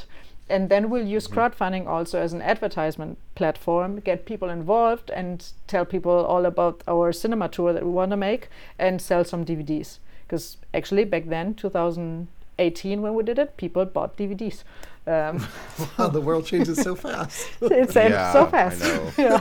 I think the death of the DVD market was kind of the death of like my dreams of being a filmmaker, because I feel like that's where you made your money. I think even Matt Damon said it in an interview on Hot Ones. It's just like without that, it's like I don't see the point. For me personally, I don't see the point of trying to chase streaming. And it just doesn't feel like a movie can make back its budget with streaming, at least the budgets that you want to put into it. Yeah. Well, so you've experienced crowdfunding. Oh, sorry. Go ahead. Oh, we had a different approach of financing the film back then because I didn't want to go to like official film funds in Germany. I actually started a conversation with one in Hamburg. They told us, no one knows you. You're not going to get funding. Which I was like, oh, nice. That's what a film fund is all about. If you have to be known, okay. So we actually looked at what is the film about. It's about someone who rides a bike. We looked at the bike. We looked at, you have so many components on a bike. Let's ask the manufacturers of those components if they want to give us money so we can make the film. And we got 35,000 euros together from all the bike companies. We just approached them and we said, hey, we were going to put you on the credits and we'll give you some social media content for your channels and you can be part of a film, and that was pretty good. Yeah. That's a great idea. That's a really good idea. Do you think that you'll end up making any more films? Maybe. Never say never to creative projects. I don't know. Yes. I like that answer. Joel, I think you had a question you wanted to ask. Oh, yeah. I just wanted to see, we were talking about crowdfunding, and, you have experienced crowdfunding films, you have experienced crowdfunding games. Which one did you find more challenging, and what did you think were the main differences between those two? Oh, definitely the film. That was more challenging because crowdfunding is, in the end, kind of a pre-order platform where you have to wait a long time. But with games, you show a product and people get something in their hand. With a film, maybe they get a DVD, not anymore. They get a streaming link or something, but they don't own anything that they can be excited about. Yeah. And that's way more difficult to explain, for sure. I had some friends reach out to me recently who I had produced for in the past, and they wanted me to come and help them raise money. And I'm like, well, what is your plan to get money back into the hands of your investors? And they're like, well, it's kind of about supporting the arts. And I'm like, okay, but that's not that compelling for people who don't have that much money to shell it out. Like, you got to be part of this. Maybe if it's something they're really passionate about, but at least with a game, right, you're delivering a product. So yeah, exactly. I could see why that would be many more times much more difficult with the film. It's probably why so many people are moving, like so many creatives are moving to the game making space versus the, filmmaking space. Like that's almost like a legacy art form at this point versus like the cutting edge of, an expanding market. Yeah.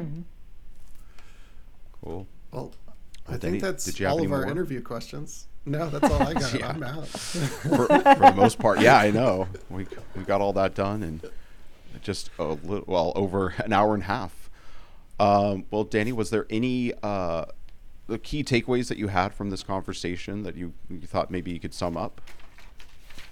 Yeah, I mean, I think one of the things I've learned so much from listening to Laia is just that, with complex problems, there's not one size fits all solutions. You really have to look at what you're trying to accomplish, study all the different pieces, and figure out how to assemble that unique puzzle. And don't look at somebody else's roadmap and assume that you can just apply it to yourself. Again, I know it's not really part of the game conversation, but just the ingenuity of being able to look at the bike and say, how can we find someone who will support us, and just breaking down the bicycle into its components and going to the manufacturers and understanding that they would find value in the content that you could create and the exposure that it would bring for their. I mean, it's the best content you could get in the world. None of those companies could afford to send someone to Africa to go across Africa and use their. So, I found that all very, very, very inspiring. So that's my big takeaway from today's conversation. And mine is just, game making is kind of where it's at right now, and like there's just so much exciting terrain. And when you hear a great pitch, just like, pursue the thing that makes your brain go haywire and makes you think at 1,000 miles a minute. That's once you get to that place, once you start, once your brain starts really processing that means, okay, I think I found what I'm supposed to be doing right now. And leave yourself open for different creative projects. Like Laia said, it's like there might be a film in the future for her. You don't know what your final form is going to be. Pursue the idea, pursue the meaning, and then let it take the final form of what it's meant to be.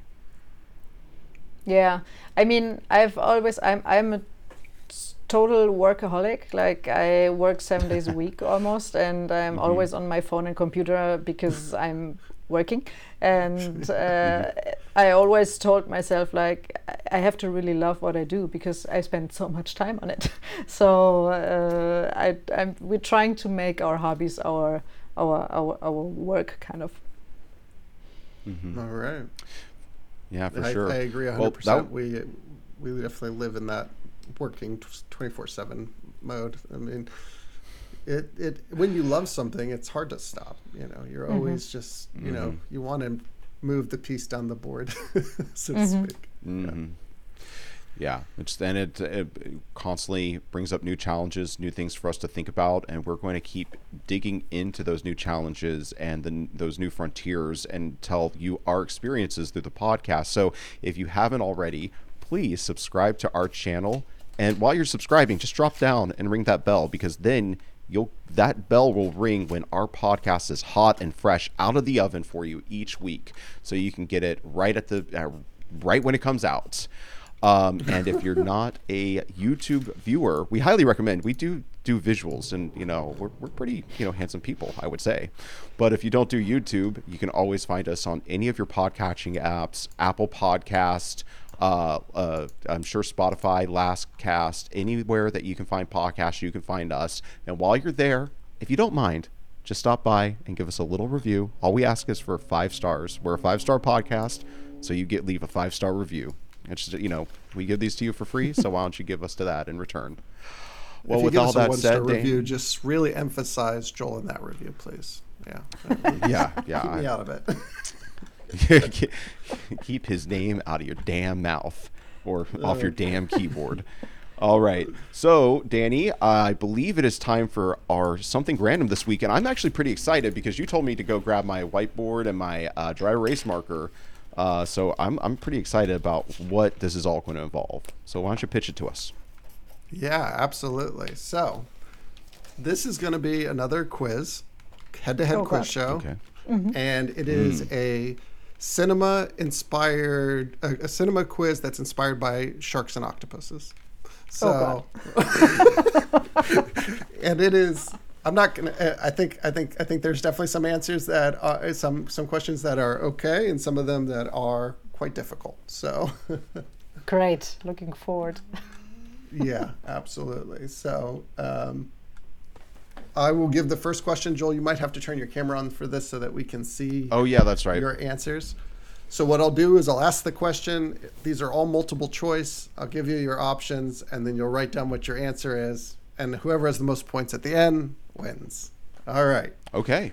So, question number 1. Which film, considered a pioneering work in underwater documentary, was filmed by Jacques Cousteau and won the Palme d'Or at Cannes? Is it A, The Blue Planet, B, The Life Aquatic with Steve Zissou, C, Le Monde du Silence, The Silent World, or D, Ocean World 3D? Wow. That's a really serious question. I'm going to drop into chat the options so that you can, in fact, I'll put the whole question in there so that you guys can visually read it. Are we going to reveal our answers one at a time, or will we reveal our answers Jacques all at the Cousteau. end? You're putting me on the spot. I don't know. Yeah, I'll just say, last time we did this on a show, Joel and the guest got all the questions wrong. So Okay. We're gonna apologies in advance. All good. Yeah, Danny likes his trivia to be at Jeopardy level. I see. Yes. I'm gonna go with this one. Okay. And what do you got, Joel? Sorry. Timed. I answered C, The Silent All right. World. All right, and Laia had B, Life Aquatic, and the answer is Silent World. So that's 1 point to Joel. Yeah. Okay, so on the heels of the Life Aquatic, in which Wes Anderson film does a character named Steve Zissou seek revenge on a mystical shark that killed his partner? A, Rushmore, B, Darjeeling Limited, C, The Life Aquatic with Steve Zissou, or D, Moonrise Kingdom? And I've dropped that into chat. Which one will be? This is kind of like, this is how American tests are, Laia, is where if you read through the entire test, half the questions will answer the other half of the questions, and that's how our standardized testing works. I noticed that. That's All the right. second question. There we go. And what do you got, Joel? Boom. All right. C, The Life Aquatic. That's 1 point you're to each putting of you. My actual favorite Wes Anderson movie, personally. Yeah, that's mine as well. All right, so for the next question, The Abyss, directed by James Cameron, features an underwater encounter with a non-terrestrial intelligence. What is the primary setting for this film? Is it A, a submarine, B, an oil rig, C, a deep sea trench, or D, an underwater research station? It's something underwater. Yeah, I'm All pretty of sure. the above. If you were to ask me, I would say all four of those were probably locations in the film. So the question is, what is the primary location? Mm-hmm. Well, I'm going to go. I think I know which one I'm going with. Do you know which one you're going with? I'm gonna guess.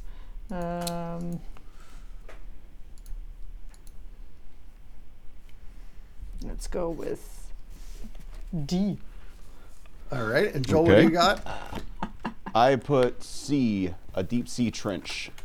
Laia got it. Joel did not. They were tied 2-2. Oh, woo! What? As I said, though, I bet if I watch the movie, a deep sea trench is a location in the film. Perhaps. Question 4. Perhaps. Which documentary directed by Rob Stewart aims to dispel myths about sharks and expose the shark fin industry? Is it A, Blue Ocean, B, Shark Water, C, The Cove, or D, Blackfish? Oh, I've seen The Cove and Blackfish, but I don't know who directed them. What were the first two options, Danny? Shark fin? We have A, Blue Ocean, B, Shark Water, C, The Cove, D, Blackfish. And the question is, which documentary directed by Rob Stewart aims to dispel myths about sharks and expose the shark fin industry? Yeah, I also forgot. You are dropping these in the chat, so I could be reading that there. So the last question proved my assumption from the first two questions wrong, which was Danny was going to make all the answers C. So I don't think it can The Cove just is default about to C. dolphins, and About Blackfish dolphins. is about orcas. So yeah, probably that's why water. I went with B, shark water. Yeah. What do you got, Laia? Well, yeah, it's a shark water. All right. Because of the name. 3-3. Tied up. You both are correct. Tied up. All right. Yep. Okay. In 20,000 Leagues Under the Sea, a film adaptation of Jules Verne's novel, what is the name of the submarine captained by Nemo? Is it A, the Nautilus, B, the Neptune, C, the Nereus, or D, the Poseidon? I don't know how to spell that, but I think I know which one I'm going with. In 20,000 Leagues Under the Sea, a film adaptation of Jules Verne's novel, what is the name of the submarine captained by Nemo? A, the Nautilus, B, the Neptune, C, the Nereus, or D, the Poseidon? Okay. I'm ready when you are. I am. I'm going with A. Okay. I am going with A as well. All right. It is tied at 4-4. You guys are both correct. Oh, wow. And we're on to question 6. It was the Nautilus. How many 6. questions are there? There are 10. So wow. Okay. We're almost there. Wow. Which film Halfway there. features a rare portrayal of a giant octopus as the main antagonist terrorizing the coast of California? A, It Came From Beneath the Sea, B, Tentacles, C, The Beast, or D, Mega Shark versus Giant Octopus? Well, that's a movie, at least, that I know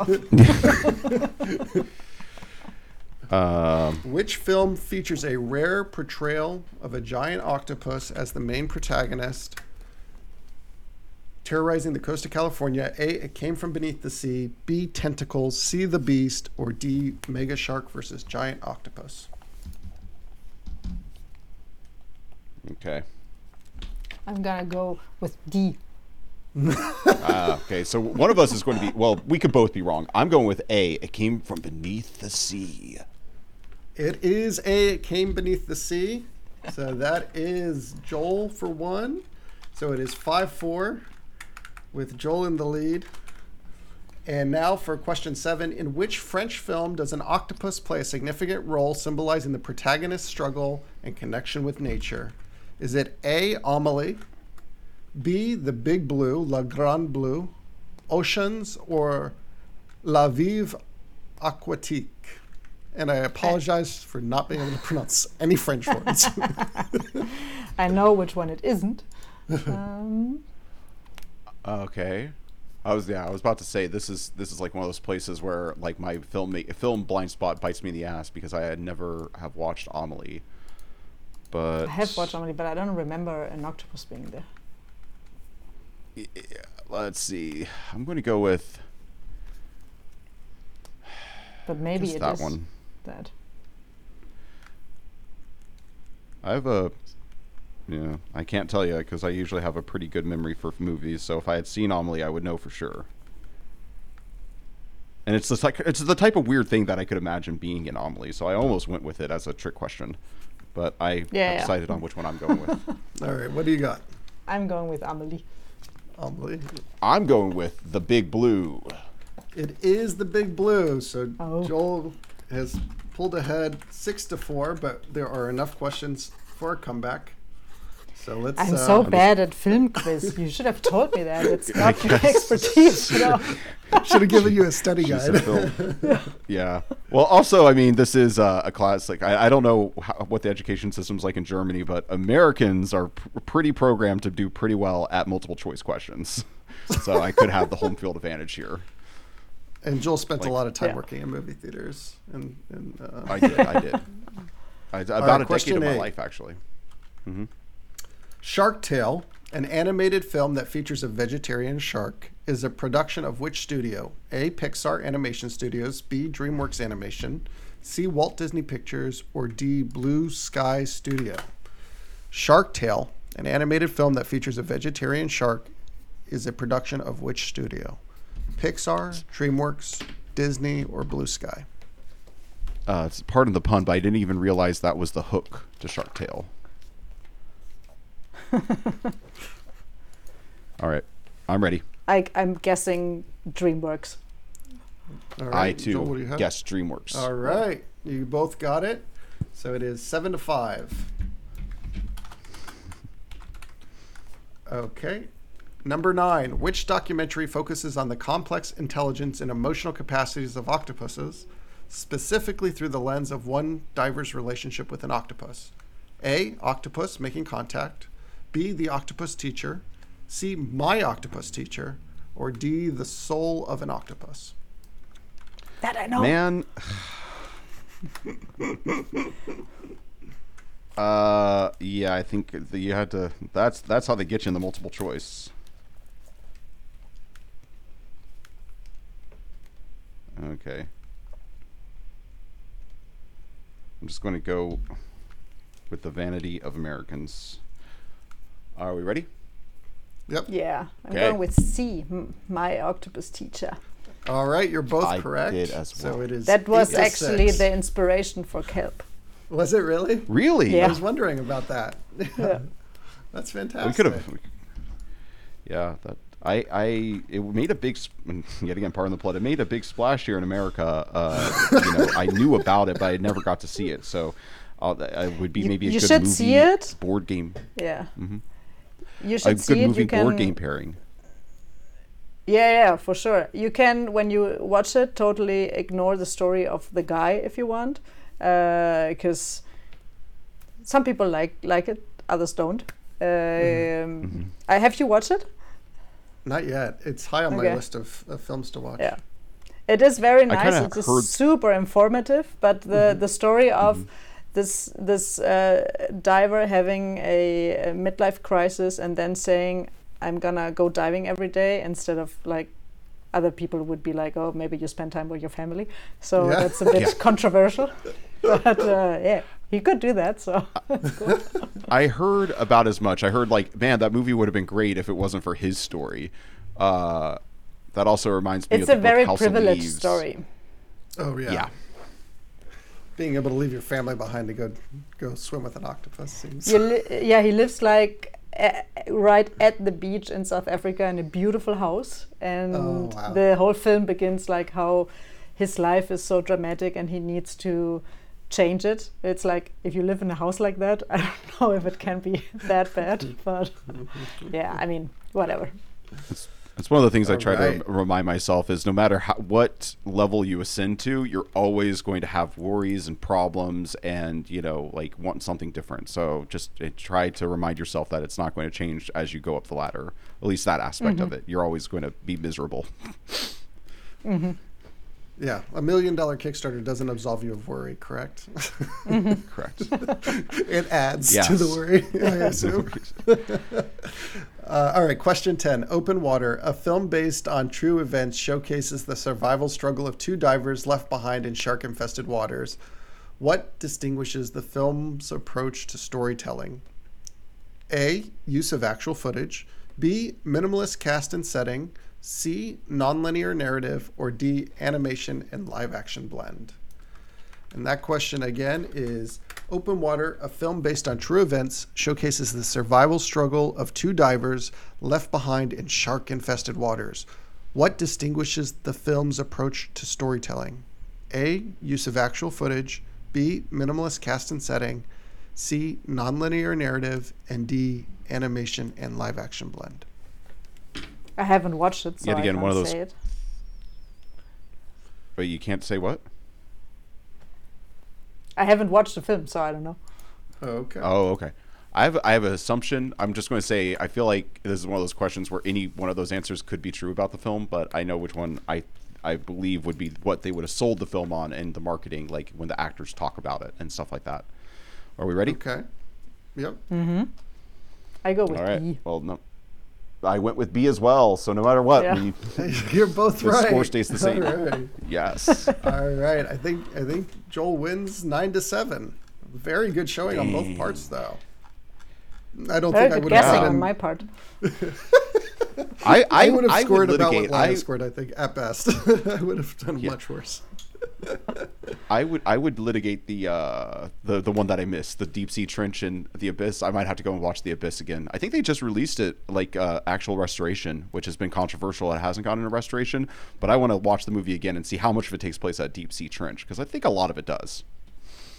Okay. He can't My get sour one wrong. grapes. No, well, if I get 2 wrong, that's fine. But if I get 1 wrong, that's when I get like turned, triggered, as you would say. All right. Well, that was a great game, Danny. Yeah, I had a great time playing that one. Thank you for supporting me in my American education with the multiple choice. Laia, are multiple choice questions big in Germany as well? When in high school? I don't remember. I don't think in high school, to be honest. Maybe in university, but I studied in Holland, so I don't know how German universities are. I think they have multiple questions too. I didn't, though. You were born in Spain, open questions. Right? I was born in Spain, yeah. In Valencia, yeah. Mm-hmm. Okay. And when did you move to Germany? Or did you When I was 11. Yeah. Oh, okay. And then you grew up in Spain for the first 11 years of your life? Yeah. Very cool. Very cool. Wow. Okay. Well, hopefully we can get you back on the show to go more into the European education system. You know, I think that there's a game concept somewhere buried in there. But before we get out of here, Laia, where would you like to be found? Where should people find you online and find out what you and Wonderbow are up to? We have Wonderbow Games as a handle across all platforms. We are not active on all platforms, but mainly on Instagram. And we were actually pretty active on TikTok a while ago, but it's just we have too much on our plate to do more social media content. Our website is active. Our Discord is pretty active too. So on our website, you can find a link to our Discord, which is a very nice community that we have. Well, Danny, do you have any final thoughts before we get out of here? Well, I definitely want to check out Elsewhere, Alone in Africa. That seems like an amazing documentary, and I've been fascinated with the African continent since we've started developing Dynasty, especially with Kia. So I think that would be a fun one to you can actually watch it on YouTube. It's on an official YouTube in the US. Yeah, I have to find the link because I can't access the link from Europe, but it's an official YouTube channel where we have uploaded it. Yeah. Awesome. I'll check it out. Cool. Yeah, send that to us and we'll put it in the show notes. But otherwise, thank you so much, Laia, for joining us. Danny, thank you for being here as my co-host. I always appreciate it. Thank you for preparing this interview. And this has been Danny. I've been Joel, reminding you that you must start somewhere. So why not here? Thanks for listening. Theme music by James Hilden. Produced and edited by William Wymore.